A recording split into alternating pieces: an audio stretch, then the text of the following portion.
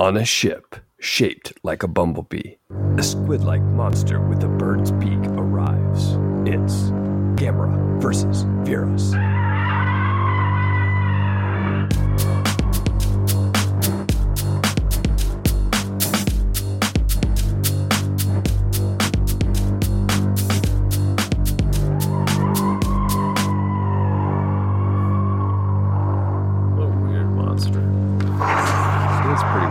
It is pretty weird.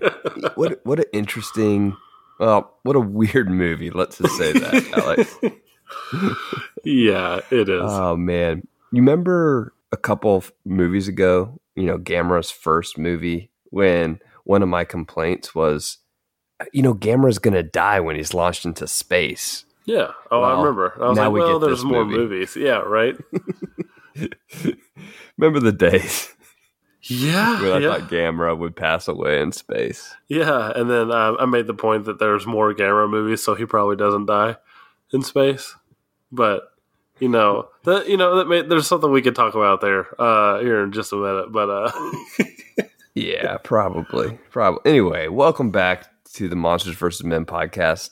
We are the bargain basement of the Kaiju podcast airwaves, and we are still trying our best to stay alive. How are you doing, Alex? Doing good. I'm here. I've made it through our first stock footage Gamera movie, and I'm still alive. You are still alive. Hey, we are trying our best to stay alive despite the stock footage. That's right. And we may not be super excited about this film. We'll have to wait and see here, but I am excited about our interview that we have coming up in this episode with Josh Bagosh. I am excited to hear his insight on the Gamera comic that him and Matt Frank created. But that's a little bit later on. We'll also hear his insight on Gamera versus Virus. Yeah, I can't wait for that. But I guess we should just go ahead and get our little introduction.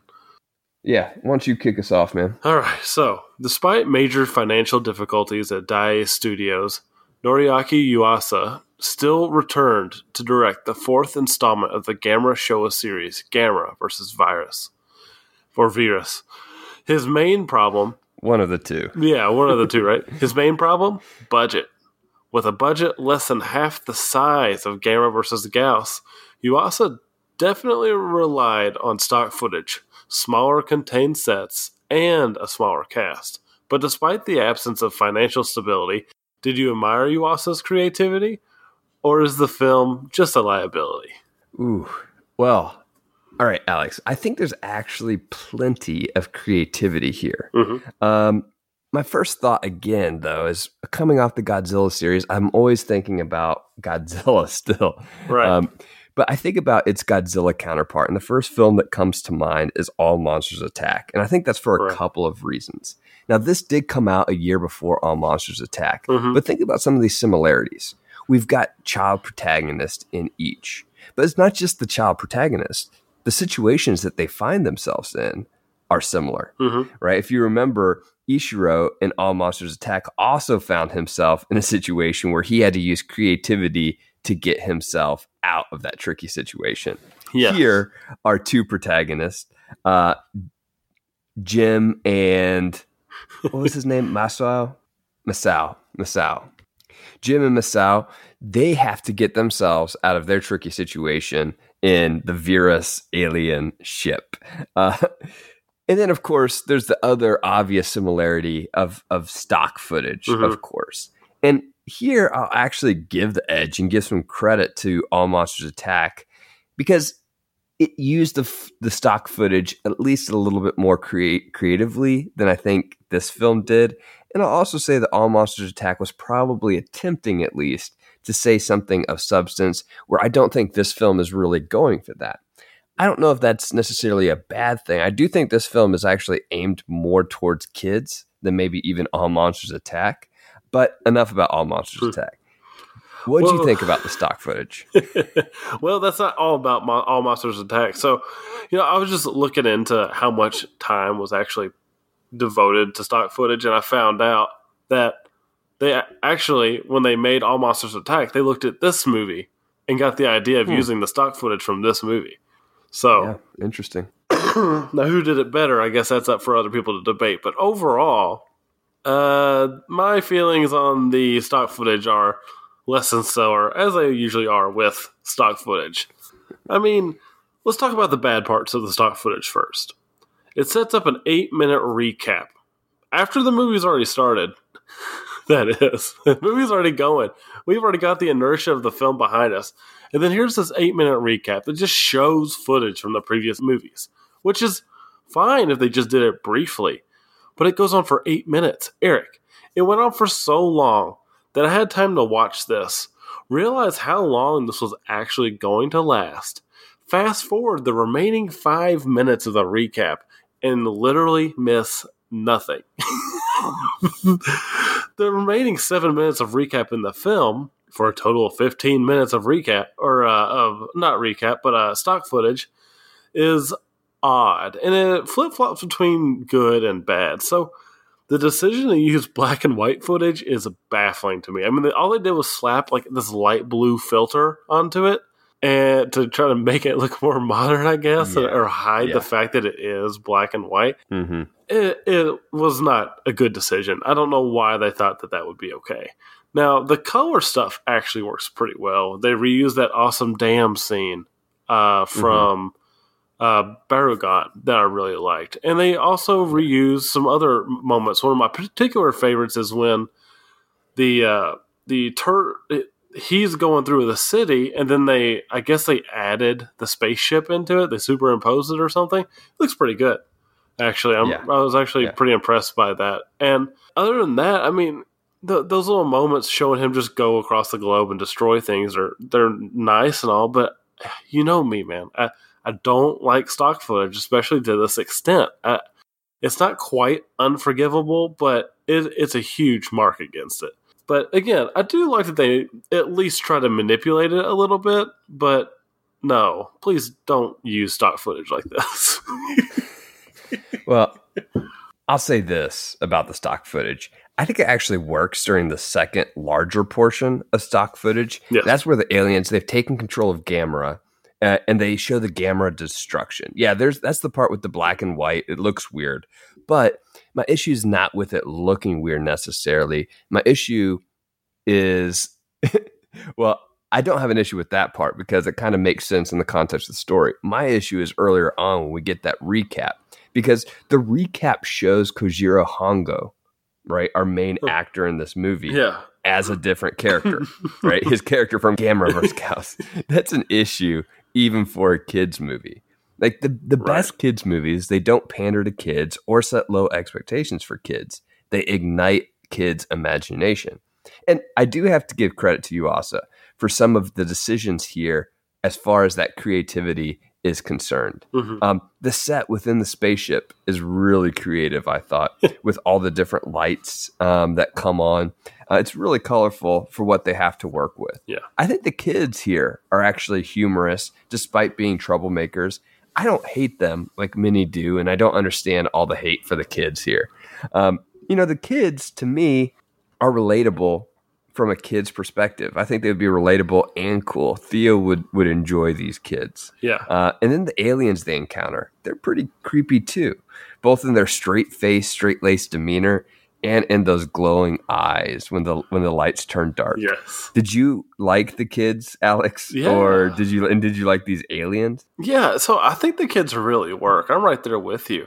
I didn't know that people dislike these kids. I don't know why you would. They're pretty fun and entertaining. The only reason I could see it maybe is if maybe you just wanted more Gamera instead of the kids. But yeah, I think their acting is solid. Their dialogue between the two of them is actually decent too. And the American kid, they picked him up off a military base, and they didn't have to dub him, so it works even better. It's not off-putting at all. And the only thing I don't like about their interactions is that frequently throughout the movie, they have to describe what is about to happen next, or explain what they just did in the film, which happens a lot. And I know that's probably because it's a kids' movie, but that seems like taking kids for granted in terms of their intelligence, which I don't think you actually have to do. Now, I do think that their dynamic really does work. I mean, it elevates this film, because without these kids, I don't think this film is any good at all, really. They're very different. They have very distinct personalities. And like you said, that they feel relatable. They're plausible. And I think the most interesting character, however, to me, is the scout leader who allows the children to go on a possibly damaged submarine all by themselves.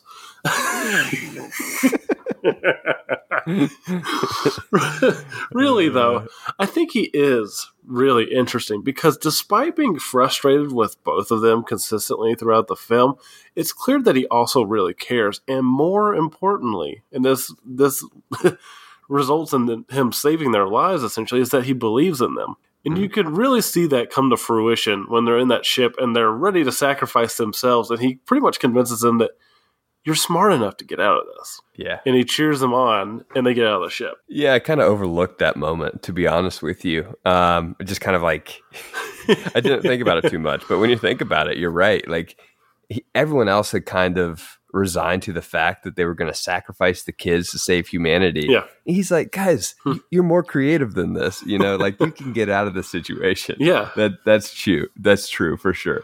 I think this film also has a creative use of effects. I don't think the effects are great. And I'll tell you some of my complaints. I think the miniature work, it just doesn't compare to the last two films. Yeah. So I wasn't as impressed, as I said, compared to those last two. But I understand why we have those limits here, right? With half the budget, you can only do so much. Yeah. But I do like the Virus monster. It's weird in a way that we haven't quite seen before.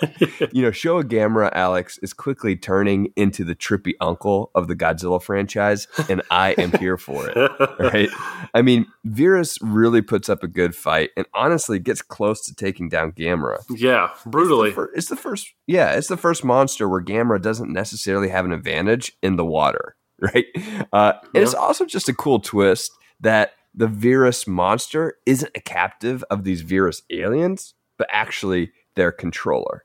Yes. We kind of know that's probably going to be the case because we've seen these movies before, right? Or these types of movies before. Yeah. But I think that could be an interesting twist, especially from a kid's perspective. Yeah. And that head explosion scene was certainly a great reveal. Yeah, you don't expect him to remove 5 or 6 people's heads. That's for sure. Yeah.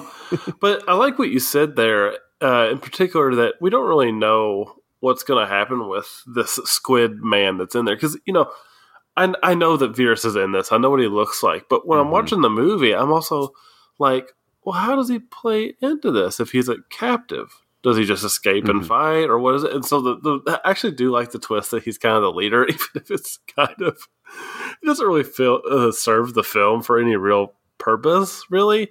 Yeah. But I actually kind of liked it. And there was some really interesting stuff going on in the battle. It's pretty grisly and brutal. I mean, Virus is like putting a gigantic hole in Gamera. Like, I almost don't know how he's alive, but we've seen that he can take a beating. It doesn't seem like he has like one specific weakness, like weak spot.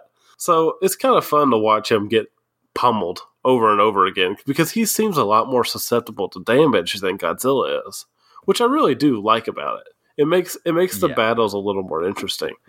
But some of the battle I don't really understand. So, like, towards the end of the battle, was Gamera surfing on Virus at one point? I would say jet skiing. Skiing, yeah. Okay, I thought so. You know, I was waiting for some like awesome 70s or like 60s Wipeout surfing music to come on, and then they hit the sand and he just completely wipes out, and it's just really weird. Like, the battle is fun. It doesn't make a whole lot of sense at times. Like, it doesn't make sense. Like the final, but it is comical. It is comical, and the final blow is a little lame. Like, he just disintegrates and the movie is kind of over. Like, Gamera has this awesome idea that Iron Man totally stole from Gamera. Oh yeah. He goes up into the air and ices Virus. Yeah. And then he just drops him in the ocean. And I was waiting for him to come back. I thought he was going to drop him on land and he was going to shatter into a bunch of pieces. But instead he drops him in the ocean and he's just gone. And I was like, okay, well, that's kind of lame. And then the movie like really quickly wraps up. It does. It does. It's a pretty clever solution, though. Oh, right? yeah. Like, yeah, it was. You think, all right, well, this is showing Gamera's intelligence here. Yes. So I did think it was a pretty clever solution because let's just be honest, Gamera was stuck in a pretty hard place at that point. Yeah, he was. It's true. Being impaled like that, that's rough. That's rough, man. Oh man, yeah, this is a wild movie. I don't know what to think of it. Wild, yeah, for sure. Oh. Before we get into our interview, in case you missed it, we're about a month into our new Patreon account where we're releasing bonus content, little minisodes about whatever's on our mind. Sometimes Toku related and sometimes not. Last week, we talked about the nuances between Ultraman and Ultra Q. We gave our first impressions of Ultraman Z, and I told a story about Theo's existential thoughts. Oh, yeah. This week, we've invited our two friends, Michael and Matt, to discuss our top 5 favorite OG Ultraman episodes. It's a blast, and you can get access to that content and all our other minisodes for just $2 a month over on patreon.com/MVMpod. Yeah. We appreciate your support. And if you can't support us, leave us a review. We'd really appreciate it. Indeed. Let's bring on our guest, Josh. Okay. At this time, we are excited to welcome to the podcast Josh Bugash. Did I say that right, Josh? Yeah, pretty much. Okay. Hi. Bugash, but everyone just says Bugash, you know. Okay, Josh Bugash. And to be honest, Josh, we simply don't know a ton about you, except that, along with Matt Frank, you wrote The Last Hope, the Gamera fan comic that's going to have the official release with the Arrow box set that's coming out soon. And, before we get into it, maybe you can introduce yourself a little bit to our audience and to us. Sure. Yeah, I'll be glad to. I cannot stay in the shadows, but I'm a lifelong Kaiju Tokusatsu fan, just like Matt and everyone else. I think there's been more than one person on your show that said it, but I literally can't remember my first Godzilla movie. It's since birth. I have a good idea. It's probably Godzilla's Revenge, which I remember watching on a little 6-inch black and white television and anticipating when it was going to come on, or Gigan. I can't remember which. But outside of that, I am a writer, but writing is not my day job. I'm a graphic designer by trade. That's my day job. And then I've always been interested in literature and writing. I studied it. That was actually my major in college. And some of my stuff's actually out there. Once I kind of got my first job as a graphic designer, which I'm glad because that lets me keep all my creative juices with my writing personal and not have to burn out and writing stuff I'm not interested in. Yeah. But I'd submit stories and stuff like that. I haven't been focusing on my current name right now. I kind of just write pseudonymously, however you say that. I do ghostwriting, on the side, make a few extra bucks. But I do have some short stories I submitted. There's some e-zines like the Freedom Fiction Journal has a story of mine. Dead Man's Tomes, Campfire Tales, Book 1. And a couple others. But so you can Google it. If you Google my name, some of my writing will come up in the first 2 pages. Awesome. But yeah, so I'm pretty much keep to myself, do my writing, and been friends with Matt since before I met him in person. We used to post online on the Monster Zero forums, which are still active. I haven't poked my head in there lately. But nice. We even embarrassingly used to do dramatic role play in there. There was a sub forum for it. We were both on the same team, so we were kind of tight knit. And it wasn't until 2008, my first G-Fest, that just so happened to coincidentally meet Matt at what was his first G-Fest. Okay. Wow. And yeah, it was pretty awesome. Cool. So, and after that, he's become tight knit in our group. He's been down here, selling at Dragon Con, and we see him and stuff like that. And I've been over there. So, and that's me. Yeah. That's awesome, man. I'm impressed that you started off with Godzilla's Revenge and Gigan and stuck with it. That's two of your least favorite movies. Yeah, I have to have some contestment on your opinion of Gigan, which I may bring up every now and then throughout this episode. As we know, Jack, not a fan of it, but I herald it as actually. You will not believe it. I do have their top list. I have a top 5. And Gigan sits firmly number 1 spot. Really? You might question my taste as a Godzilla fan and kick me off this podcast right now. No. Number one spot. 54 is up there too. We may have to get some input into wow. that. Here No, that's yeah, awesome. I could go on about Gigan. I love that movie. Oh, well, that's cool. Let's talk. I want to hear more. We can get to that. I want to hear more about The Last Hope. Right. This is the fan comic that you created that's going to be released with the box set, the Arrow box set that's coming out. So can you just give us a bit of background of how this project came to be? Yeah, sure. It's mainly Matt Franks, famous kaiju illustrator and comic artist. It's his brainchild, and we're already, tight as of a few years ago when he came to me with this idea because he'd known that I'm a writer. I actually did some short film scripts with some filmmaking friends of mine and kind of cut my teeth on how to do screenplays there.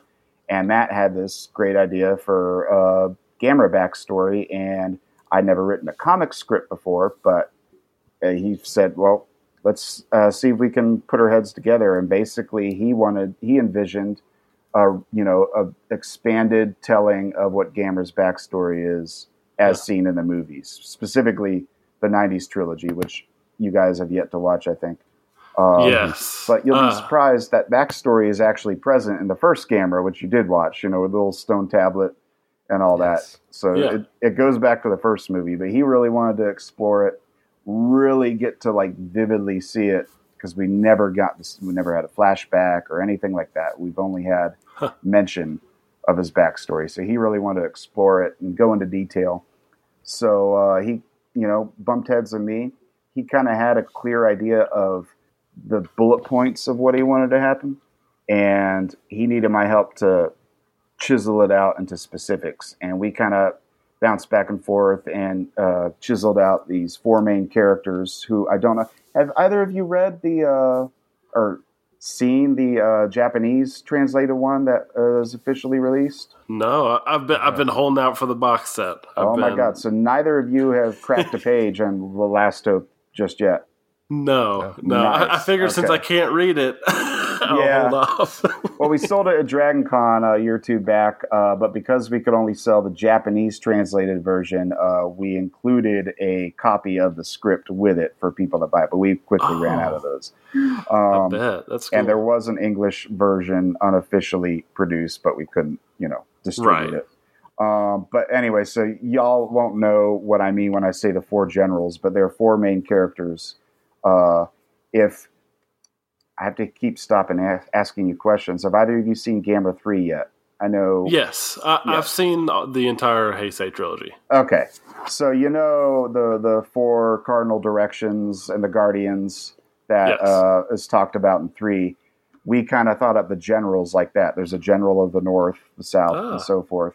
So we kind of carved out those characters and what their motives were and stuff like that, and basically created this backstory where they have to create something to rid themselves of a threatening force. I won't spoil it. That comes about because of their consumption of mana, which, if you see the trilogy, that's a whole big thing. And one thing leads to another, and then they have to create Gamera to, clean up their mess. So we basically carved out these specifics. And once we had that, Matt also kind of, imparted to me what he wanted it to look like visually. He kind of had a certain style that he wanted this ancient civilization to look like, which, is your, future ancient tech, type of thing. But he kind of was, had a good idea in that, but just to give me something to launch on. And then after that, I just went back and wrote the script on my computer, and it really wasn't that much different than writing a film script, except the format's different. And, I basically got to be like, what do I want to see that looks cool? Right. And so I described, the specific scenes to let Matt do his stuff. And that's how it went. We bounced back and forth. And Matt also had another fellow named Goncalo to do the shading. And so 3 of us kind of networked, had a Dropbox folder that we shared until everything was done. That's awesome. Yeah, that is awesome. Basically, what I'm thinking that I'm hearing here is now that The Last Hope is released with the Arrow box set, I'm considering it canon. That's I'm doing it, Alex. I think we can consider it canon now. I've Googled, occasionally, Google The Last Hope or something like that, and there's a fan wiki that says that Kadokawa considers it canon, and I don't know the truth of that.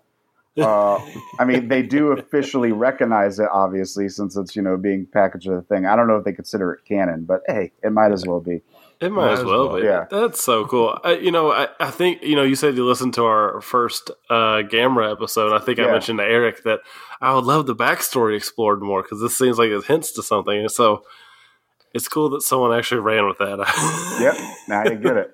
Hey, and awesome. God willing, they make a movie out of it. That would be cool. Rad. That would be rad. Yeah. Right? Yeah. Were you at all familiar with the Dark Horse Gamera series that they did for a while there? And did any of that factor into your work that you did for Last Hope? Actually, I wasn't. As a kid, I read the Dark Horse Godzilla comics where I could find them. I'm not even sure if I knew the Gamera one existed at the time.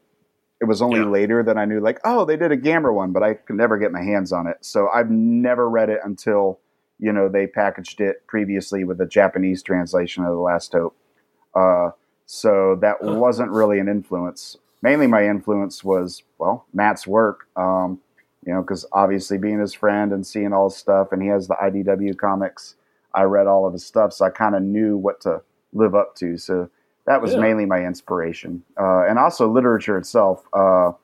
Big fan of epic poetry, specifically the Indian epic, the Mahabharata, was kind of the inspiration for the narration, which actually Matt had a point to kind of make it feel like a fable, an epic poem, and just kind of, have this great epic tale told. So I kind of used that as a reference because I'm a big fan of that poem, and I may have failed at recreating, its qualities, but I tried. Yeah. That's awesome. Yeah. I've heard that the Heisei trilogy also has kind of a spiritual element to them. Oh, absolutely. So I'm really interested to see that trilogy and to read this comic. Yeah, you will love the trilogy because if you're slogging through the Showa Gamera movies right now, I'm sorry. I might tick off a few people too. I don't hold them in the highest regard. As a kid, I only saw Gauss and Baragon. And the Gamera movies, the Showa Gamera movies for me as a kid were just kind of like this side curiosity. Even as a kid, I could recognize there wasn't as much care and craft into the special effects. I could tell this isn't Godzilla. They don't have the quality, but they were just kind of side things. I liked Gauss. As an adult, I love Baragon actually. In your show, you said, you kind of like it because it feels like, to reuse that word, a fable. It's like a morality tale. And that's how I really dug it as I rewatched it as an adult. But, they're kind of clunky movies, but it was the 90s where Gamera really soared. So you're in for a treat. And then, we definitely tried to tap into the spiritual aspect with the prequel comic. Yeah. Were you surprised that The Last Hope was receiving this upcoming release with Arrow? Yeah. Matt was kind of keeping it close to his chest, but he told me, and I honestly probably deep down was kind of expecting it eventually in due time, but I didn't know it'd be this quick. So I'm just tickled that, there's going to be a DVD box set with my name on the back, liner notes, and the whole comic in there. It's great. I'm going to buy as many copies as I can. Oh yeah. Nice. I can't wait. I'm excited. And I'm really happy for you. I mean, this must be a dream come true almost. Yeah, in a way. I mean, it's not the first time my name's been out there, but it's probably the most prolific, and it's attached to officially one of my childhood, monster movie, heroes. Yeah. So that's freaking awesome. That is awesome. Anything else about the box set that you could tell us about that we should be looking forward to? Well, I don't know a whole lot, and I haven't been following news a lot, but Matt is doing commentary tracks for some of the films on there. I know he had posted an update about recording a track for Guardian of the Universe. And his art is going to be on the box set too. He's doing cover art for every single movie. So the same art style that you see in The Last Hope is going to be front and center on the presentation of all the Gamera movies. I was going to say all and a number, but I actually don't know how many Gamera movies there are. I stopped counting how many Godzilla movies there are, honestly. Yeah, you can't keep track. Ago. There's so many. Well, it's hard to keep track now because back in the Heisei era, once 98 movie came out, we'd all be like, okay, there are 22 Godzilla movies because the Geno doesn't count. The Matthew Broderick one doesn't count. But then 2014 came out, and we all liked it, and we're like, oh, well, we kind of got to count that. So it's like, well, if we count that, we have to count Geno then, because Toho does. And it's like, oh, I'm confused now. I don't even know. So I don't even know how many Gamera movies there are. I haven't counted that. That's awesome. So, we're getting ready to get into the movie. Gamera versus Virus or Virus. I think me and Eric are still debating on how to say it. I say it as, I think they don't say it outright in the movie, but they say their race, which is Virians or something like that. It's not literally supposed to be a virus. He's not a virus, and maybe it's kind of probably better that we don't say the word virus right now. That's probably a good point. Yeah. But I do want to know, how do you feel about that movie? Just your general feelings. We'll get more into it as we go on. I kind of love it, and it's one of those weird movies that, it's every bit as flawed and clunky as all the other Showa Gamera movies, but for some reason, maybe I was in the right frame of mind when I first watched it, it just clicks. And it definitely has its flaws about midway through, but it has a really strong beginning, and it's like rocketed it up to near the top of my rankings. I adore this movie, which is I had to be on this episode for this particular movie. Matt even knows. Matt bought me a Viras figure, or gave me one, because he knew I love this movie so much. That's awesome. That is cool. So I guess that brings us into our awards, Eric. And as always, Alex, you need to start with our coolest character award. Who do you have for our coolest character? Yeah, so I picked the Scoutmaster. You think he's annoyed with these kids. And the reason I think he's the coolest is because, he is annoyed with them, but he also really cares about them. And he really believes in them. And you really see that come to fruition. We're on that ship, and they're ready to sacrifice themselves. And he's like, he's pretty much calls them up. And he's like, guys, you're smart. You're both really smart. You can get out of this. And they're like, oh, yeah, I guess we are. And so I just like that the Scoutmaster just believes in these kids so much that he knows that they can escape an alien ship. Yeah. What about you, Aaron? They're the troublemakers. Yeah, they are troublemakers. They're so fun. For sure. But speaking of that alien ship, Alex, my coolest character was actually that Bumblebee space station alien ship. Right? That's your coolest character. This thing, it is. It has a mind of its own. It manifests people's desires to an extent, right? But I also just think there is sort of this weird personality to the set that they're on. It has those interesting colors that look like a kaleidoscope, when the alien voiceover is talking. It does manifest the kids' desires. It's the home to these weird aliens that have arms that separate out of their bodies. I mean, it's a pretty cool character if we characterize it in that sort of way. Right. I never really thought of it. I just had an epiphany. I know the inspiration in Final Wars was the Auxilians and, how they had telepathy, but their ship and this ship are really kind of similar. It could be. Final Wars ripped off this movie. I believe it probably did. Knowing Kitamura, it probably did. What about you, Josh? Who was your coolest character? Oh, my coolest character is absolutely Jim. He's just the coolest little dude ever. Yeah. He's got a freaking lasso, and he's, raising trouble with his friend, and his hat gets stuck, and he's like, I got it, and he swings his lasso, and he's just like very stoic and awesome for a freaking 8-year-old. He's cool. Yeah. He's so accurate, too. I mean, every time he throws that lasso, he hits his target. I know, it's amazing. He probably practiced for like 50 hours.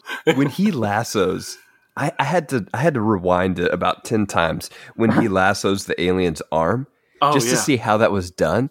Because it looks like the alien reaches back and catches it without looking. Oh, it's probably reverse. I know that when he lassos the hat, it's definitely reverse photography. I don't recall the arm shot by memory, but it's probably the same. The arm looks like he reaches back and catches it almost. It does, but it is reverse. It's just it really looks weird.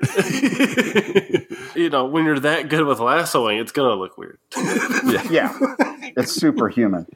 Which I have another reason Jim's my favorite character, if I may go on a slight tangent. Of course. Sure.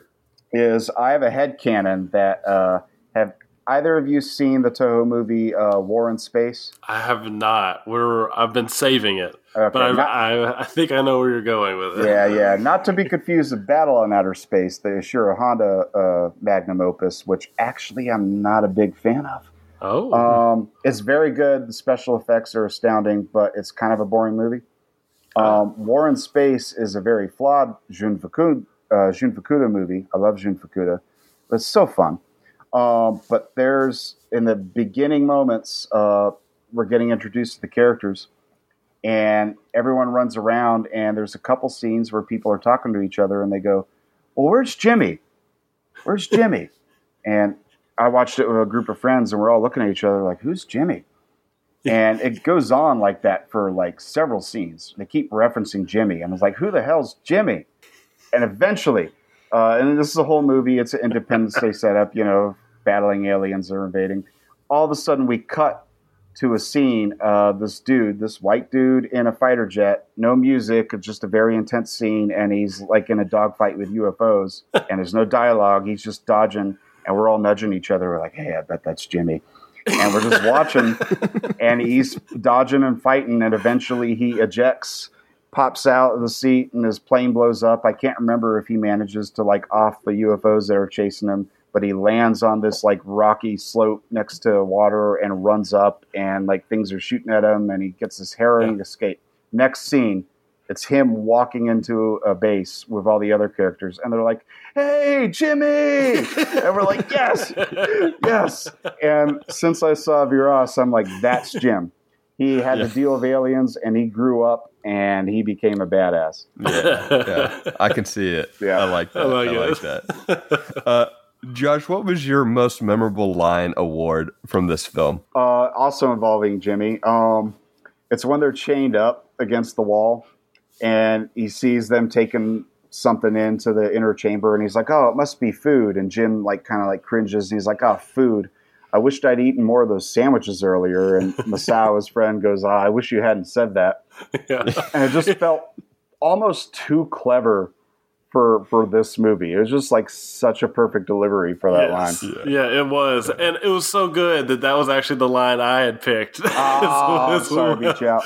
Yeah, so I that line, it was just such a standout. I actually watched it a couple of times because you're right. It just feels almost out of place because it's so good. Well, I haven't done my research for this episode, but I believe this may have been done by AIP, the same people that dubbed Destroy All Monsters and a lot of the 60s Godzilla movies. Correct me if I'm wrong. But they typically, had good writing, had good actors and stuff like that. Their dubs are never really bad. That's why I never feel bad about watching a dub by them, anything from the 60s. It was only in the 70s and onwards when they didn't produce a dub. They just used the Hong Kong dub. That's meant for international distribution to shop for rights and not meant to be screened. That the dubs get crappy. But in that case, because when they distributed the picture too, it wasn't called Gamera versus Virus. It was called Destroy All Planets, which is a really awful title. But so they had talent behind there, and I guess it shows in that line. Yeah. Well, I watched the sub, and it was the same. It was the same sub. Well, so, I wonder. And I laughed at the sub too. So the Shout Factory DVD or what source did you see? I watched the Mill Creek. Mill Creek, yeah, that's and it was the exact same as the dub you watched. But speaking of the kids, I thought the kids were great too throughout, honestly. And my most memorable line, it came from Jim as well, but it's right after they see one of the aliens step onto one of their hallway platforms and fly away.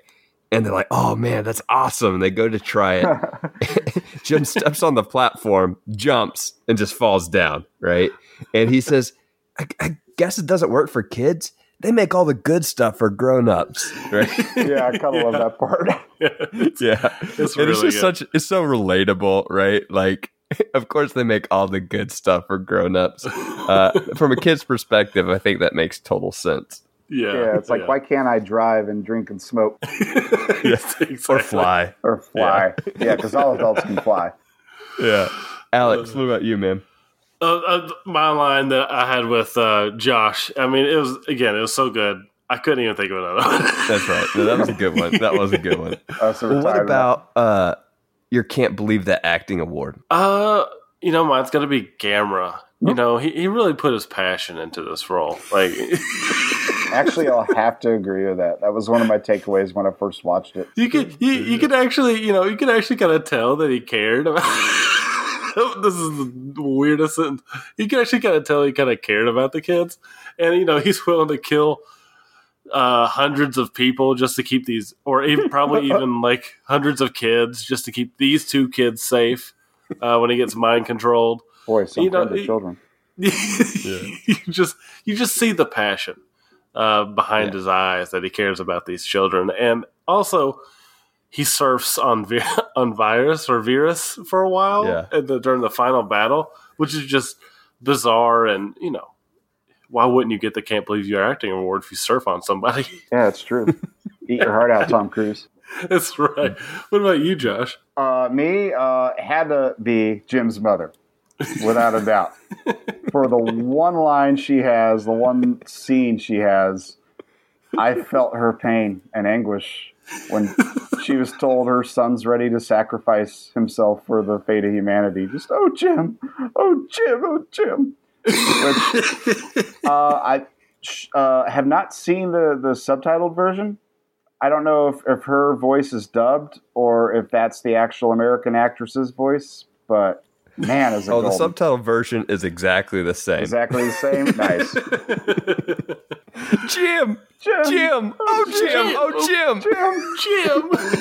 Which, I mean, it's actually kind of hard-hitting because a mother's just been told her 8-year-old kid, is willing to sacrifice. That's pretty heavy. It actually is heavy. I really didn't expect those kids, but yeah, okay, you can blow us up. I was like, what? What about you, Eric? Yeah, my Can't Believe That Acting Award. It goes to the human form of the aliens here. That entire crew. Just they're floating into the room effects. How awesome were they, really? Like, they just seem to kind of pop in to the room. They all had those blank stares, and then the lights come off, and they all have those creepy eyes.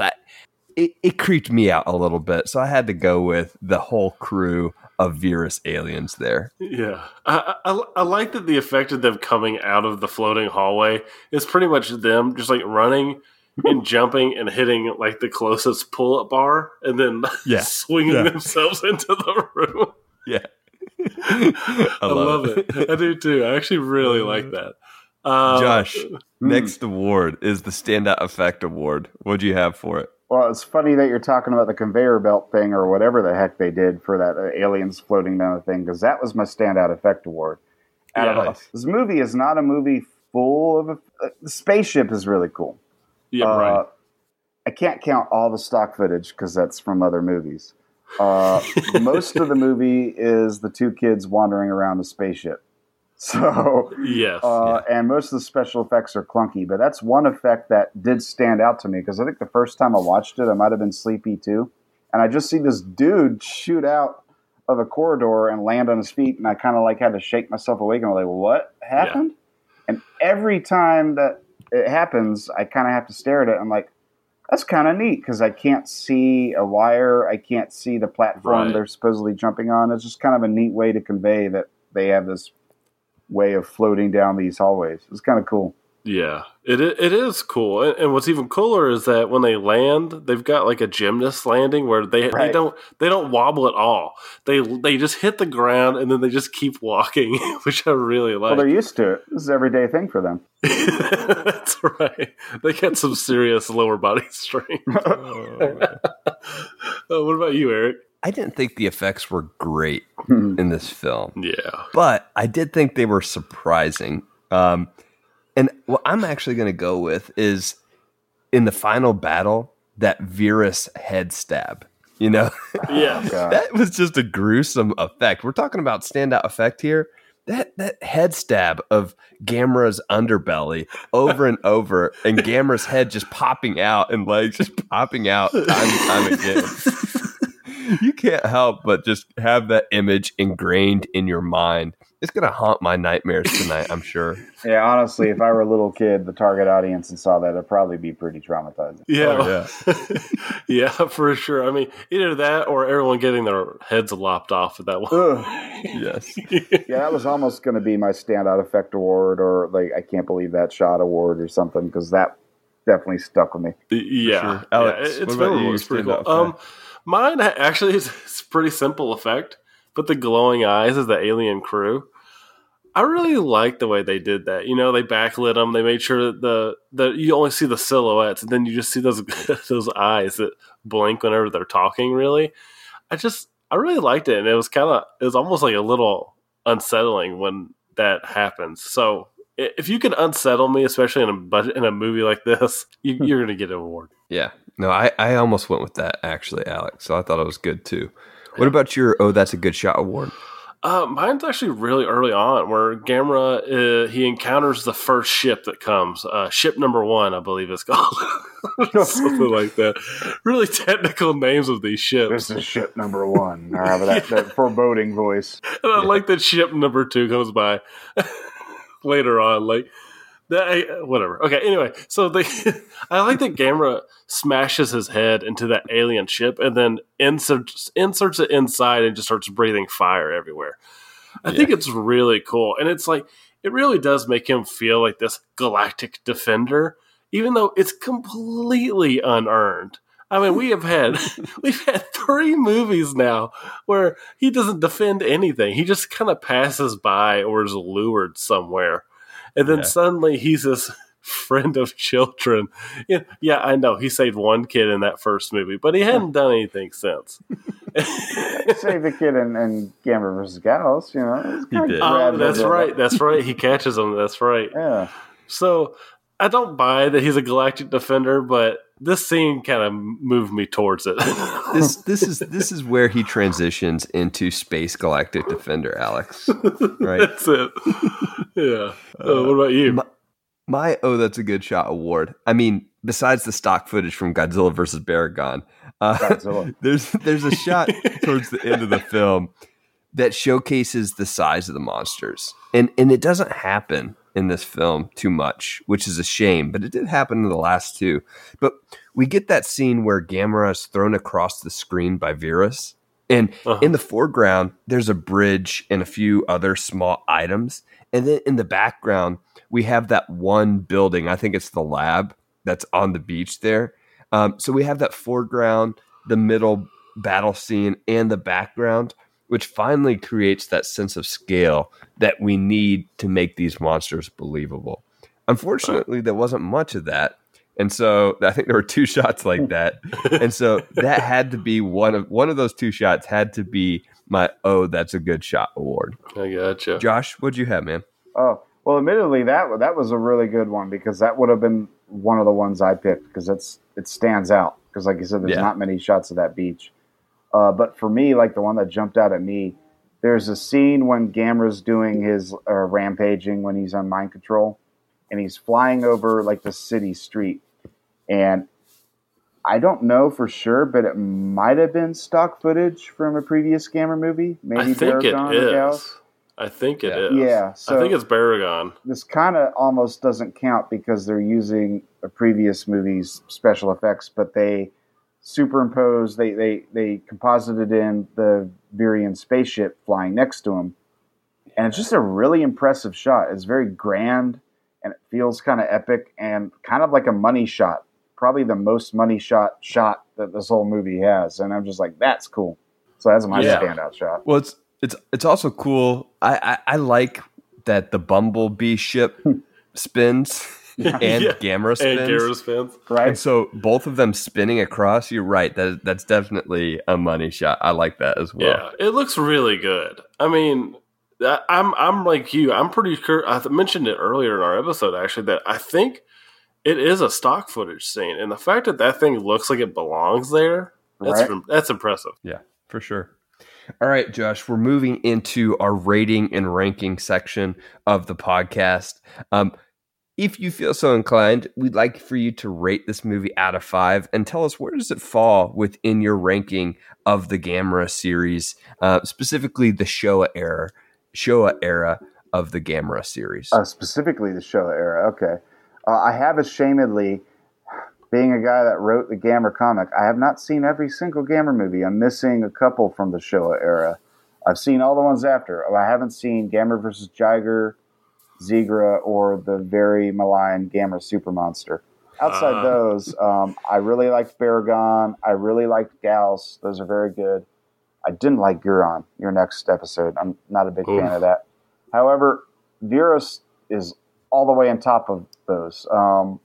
I give this one a 3 out of 5, just because despite it being really flawed, it's got this spirit of adventure. It's super fun. The two main kids are super likable, and it's like right out the gate, it just starts with them, causing trouble, and then getting called back, and then getting to mess with a submarine, and then Gamera shows up, and then an alien shows up. It's like the best day ever if you're a kid.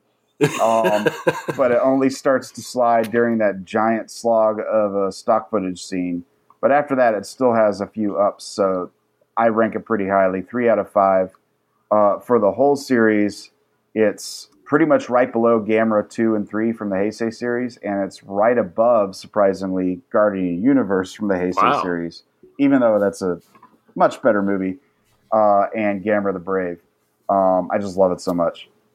That's awesome. That's awesome. I am not going to rank it that high, I'm sorry to say, Josh. That's fine. It is a very flawed movie.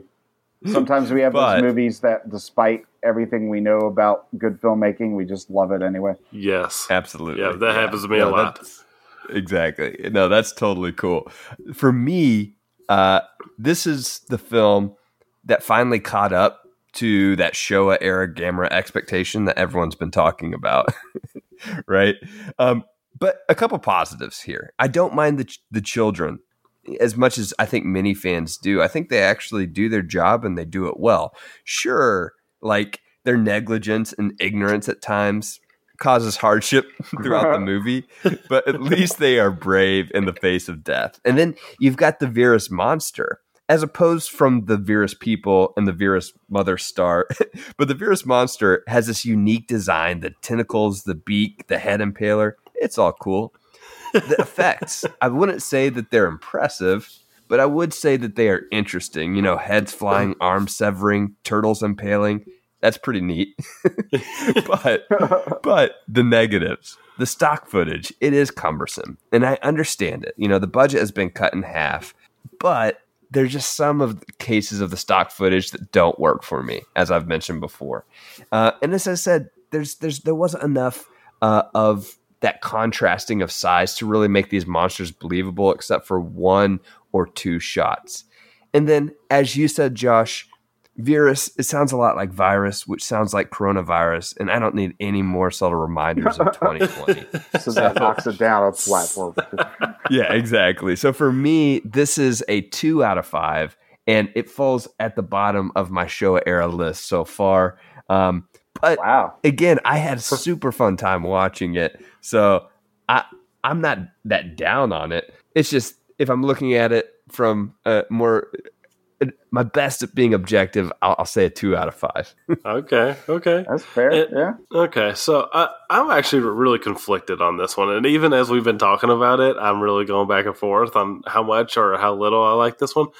On one hand, I really like the kids and their story. And without the kids, this movie is just not good. Mm-hmm. On the other hand, I have strong feelings about the use of stock footage, just in general, especially with something like All Monsters Attack, which this movie actually inspired. I don't like the extensive use, especially when they drop that 8 minutes of us just watching previous movies in a row. It's almost unforgivable for me. But I do like how the remaining 7 minutes of stock footage is creatively used, even if it is black and white and they just throw a blue filter on it to make it look like, maybe it's not black and white. And it is a little egregious, and the film is maybe a little too long because of the 8 minutes of stock footage that we have to sit through to recap the previous movies. But Virus is interesting, and the battle that they have is interesting, and the kids are just a blast the whole time. I'm having a great time, even though adults let them drive a potentially damaged submarine in the water. Yeah, like that would ever happen in real life. Right.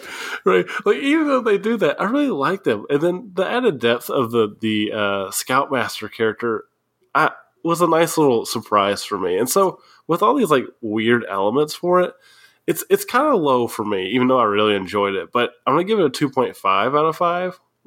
But I'm actually gonna rank it higher than the original Gamera, because this was way more fun for me than that. There you go. Yeah. All right. Yeah, absolutely. I feel that, Alex. I feel that. Well, Josh, where can people find you online? What's in store for you this upcoming year? You have any creative projects? Oh, well, it's actually funny. I'm kind of a hermit online, which is probably really bad for a writer. It's really good for your mental health, though, right? Yeah, it's been excellent for my mental health, mostly. But bad for a writer. But like I said, I've been kind of working on like ghostwriting paid projects. So if you want to find me, besides Googling my name and looking up the stories of mine that are published, you can check out my old DeviantArt, because on there I kind of posted some of my early graphic stuff. I looked at it recently, nothing to write home about, but I also posted some stories. Cool. One that the rights reverted to me, I posted for free. Couple others I just posted for the heck of it. A couple of them are kaiju and tokusatsu related, tangentially. So they might be of interest to listeners. So check it out. Cool. The username is Mondo Boss, all one word. But it's also under my name, Josh Bagosh. You can check that out. But besides that, I kind of keep my head down on the internet sphere. But if anyone wants to contact me, they're free to email me. My email is agent_leeds, LEEDS @yahoo.com. All right. Fantastic. And, as far as creative pursuits, like I said, I'm working on paid stuff lately, but, when I had downtime, I wrote a story that just to write it. I haven't been shopping stuff around lately, but this one I just wanted to write it and maybe do something with it. Set it aside, picked it back up a month later when it was fresh and read it, and I'm like, this is boring as a short story because it all takes place in one setting. Yeah. But it'd be really interesting as a play. If they had the right actors and stuff like that, I could see it being engaging. So I'm kind of up in arms what to do about it because, like, I know people that have been involved with plays. I have no idea how to shop around a play to be produced. But so if anyone knows about how to do that, feel free to email me. But yeah, so it's a story. It's about UFO conspiracies. It all takes place in a bar. So it might be an interesting play. That's kind of my big Josh Bagosh title, besides The Last Hope, that's going on right now. I actually do another podcast about UFOs and stuff like that. Sweet. So. Dude, shoot me a link. I'll have to listen to that later. Sure thing, man. That reminds me of, and this we'll finish up here, but that reminds me of The Vast of Night. Have you checked that out yet? God, no, that sounds very familiar. That's a movie? Is that a Netflix movie? It's actually on Amazon Prime, but it's like it feels like an old radio drama, UFO conspiracy type of drama. You would dig it, I think. So check that out. The Vast of Night. But before we end here, Josh, do you have a rhyme for us for next week? Oh yes, I almost forgot. I did too. Your rhymes are usually in the form of a question, right? Mine isn't. That's okay. They don't have to. Okay, yeah. So your next movie is Gamera versus Guron, correct? Yes. Mm-hmm. So my rhyme for that: Noriaki Yuasa lay down to bed and dreamed of a monster with a knife for a head. It's true. That's awesome. Alex, do you have yours or do you need some time? I got it. I made it up. We're good. Okay. So yeah, next week we got Gamera versus Gearon. After we finish, will we feel like Murons? Oh my god! Wow. Jeez, whoosh. All right, mine is when Gamera battles a shark with a blade on its head. Does he cause fishy bloodshed or end up on his own deathbed? Oh, okay. I think I won that one. Yeah. The neurons really just took it over the top, Alex, for sure. Well, when we talk about Gearon, the neuron is firing. Oh Wow. yeah. It's just As one. always, just one. You might need to. As always. Just Godspeed y'all through that movie. Yeah. It's largely pretty much the same as the movie we just watched. Oh. Literally, it's two kids go on an adventure, and everyone loves Guron. It's like a cult classic, but for some reason I couldn't get into it. So I'll be interested to see what y'all think of it. Yeah, mixed things I'm excited online, that's for for it. sure. Yep. Josh, once again, thanks for joining us. We really appreciate it, man. Yeah, no problem. I'm glad to come on. As always, you can follow us on Twitter at MVM_pod, on Letterboxd, where Eric Neely and Alex Cornett. You can send us an email at mvmpod@gmail.com or leave us feedback at mvmpod.com. Support us on Patreon at patreon.com/mvmpod and receive regular bonus content. And if you feel so led, leave us a review on iTunes. Your review really helps. Monsters vs. Men is produced by Alex Cornett. Special thanks to our wives, Rock Band for PlayStation 3, Senor Honda, and you, the listener, for listening. Until next week, try to stay alive. I thought you were actually going to leave me hanging because I was. I think you'd finish. Oh, Peace out, everyone. Yeah, see y'all.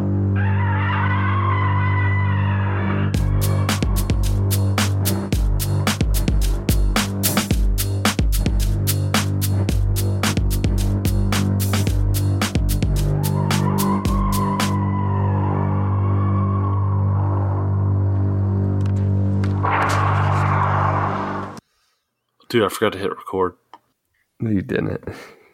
Kidding.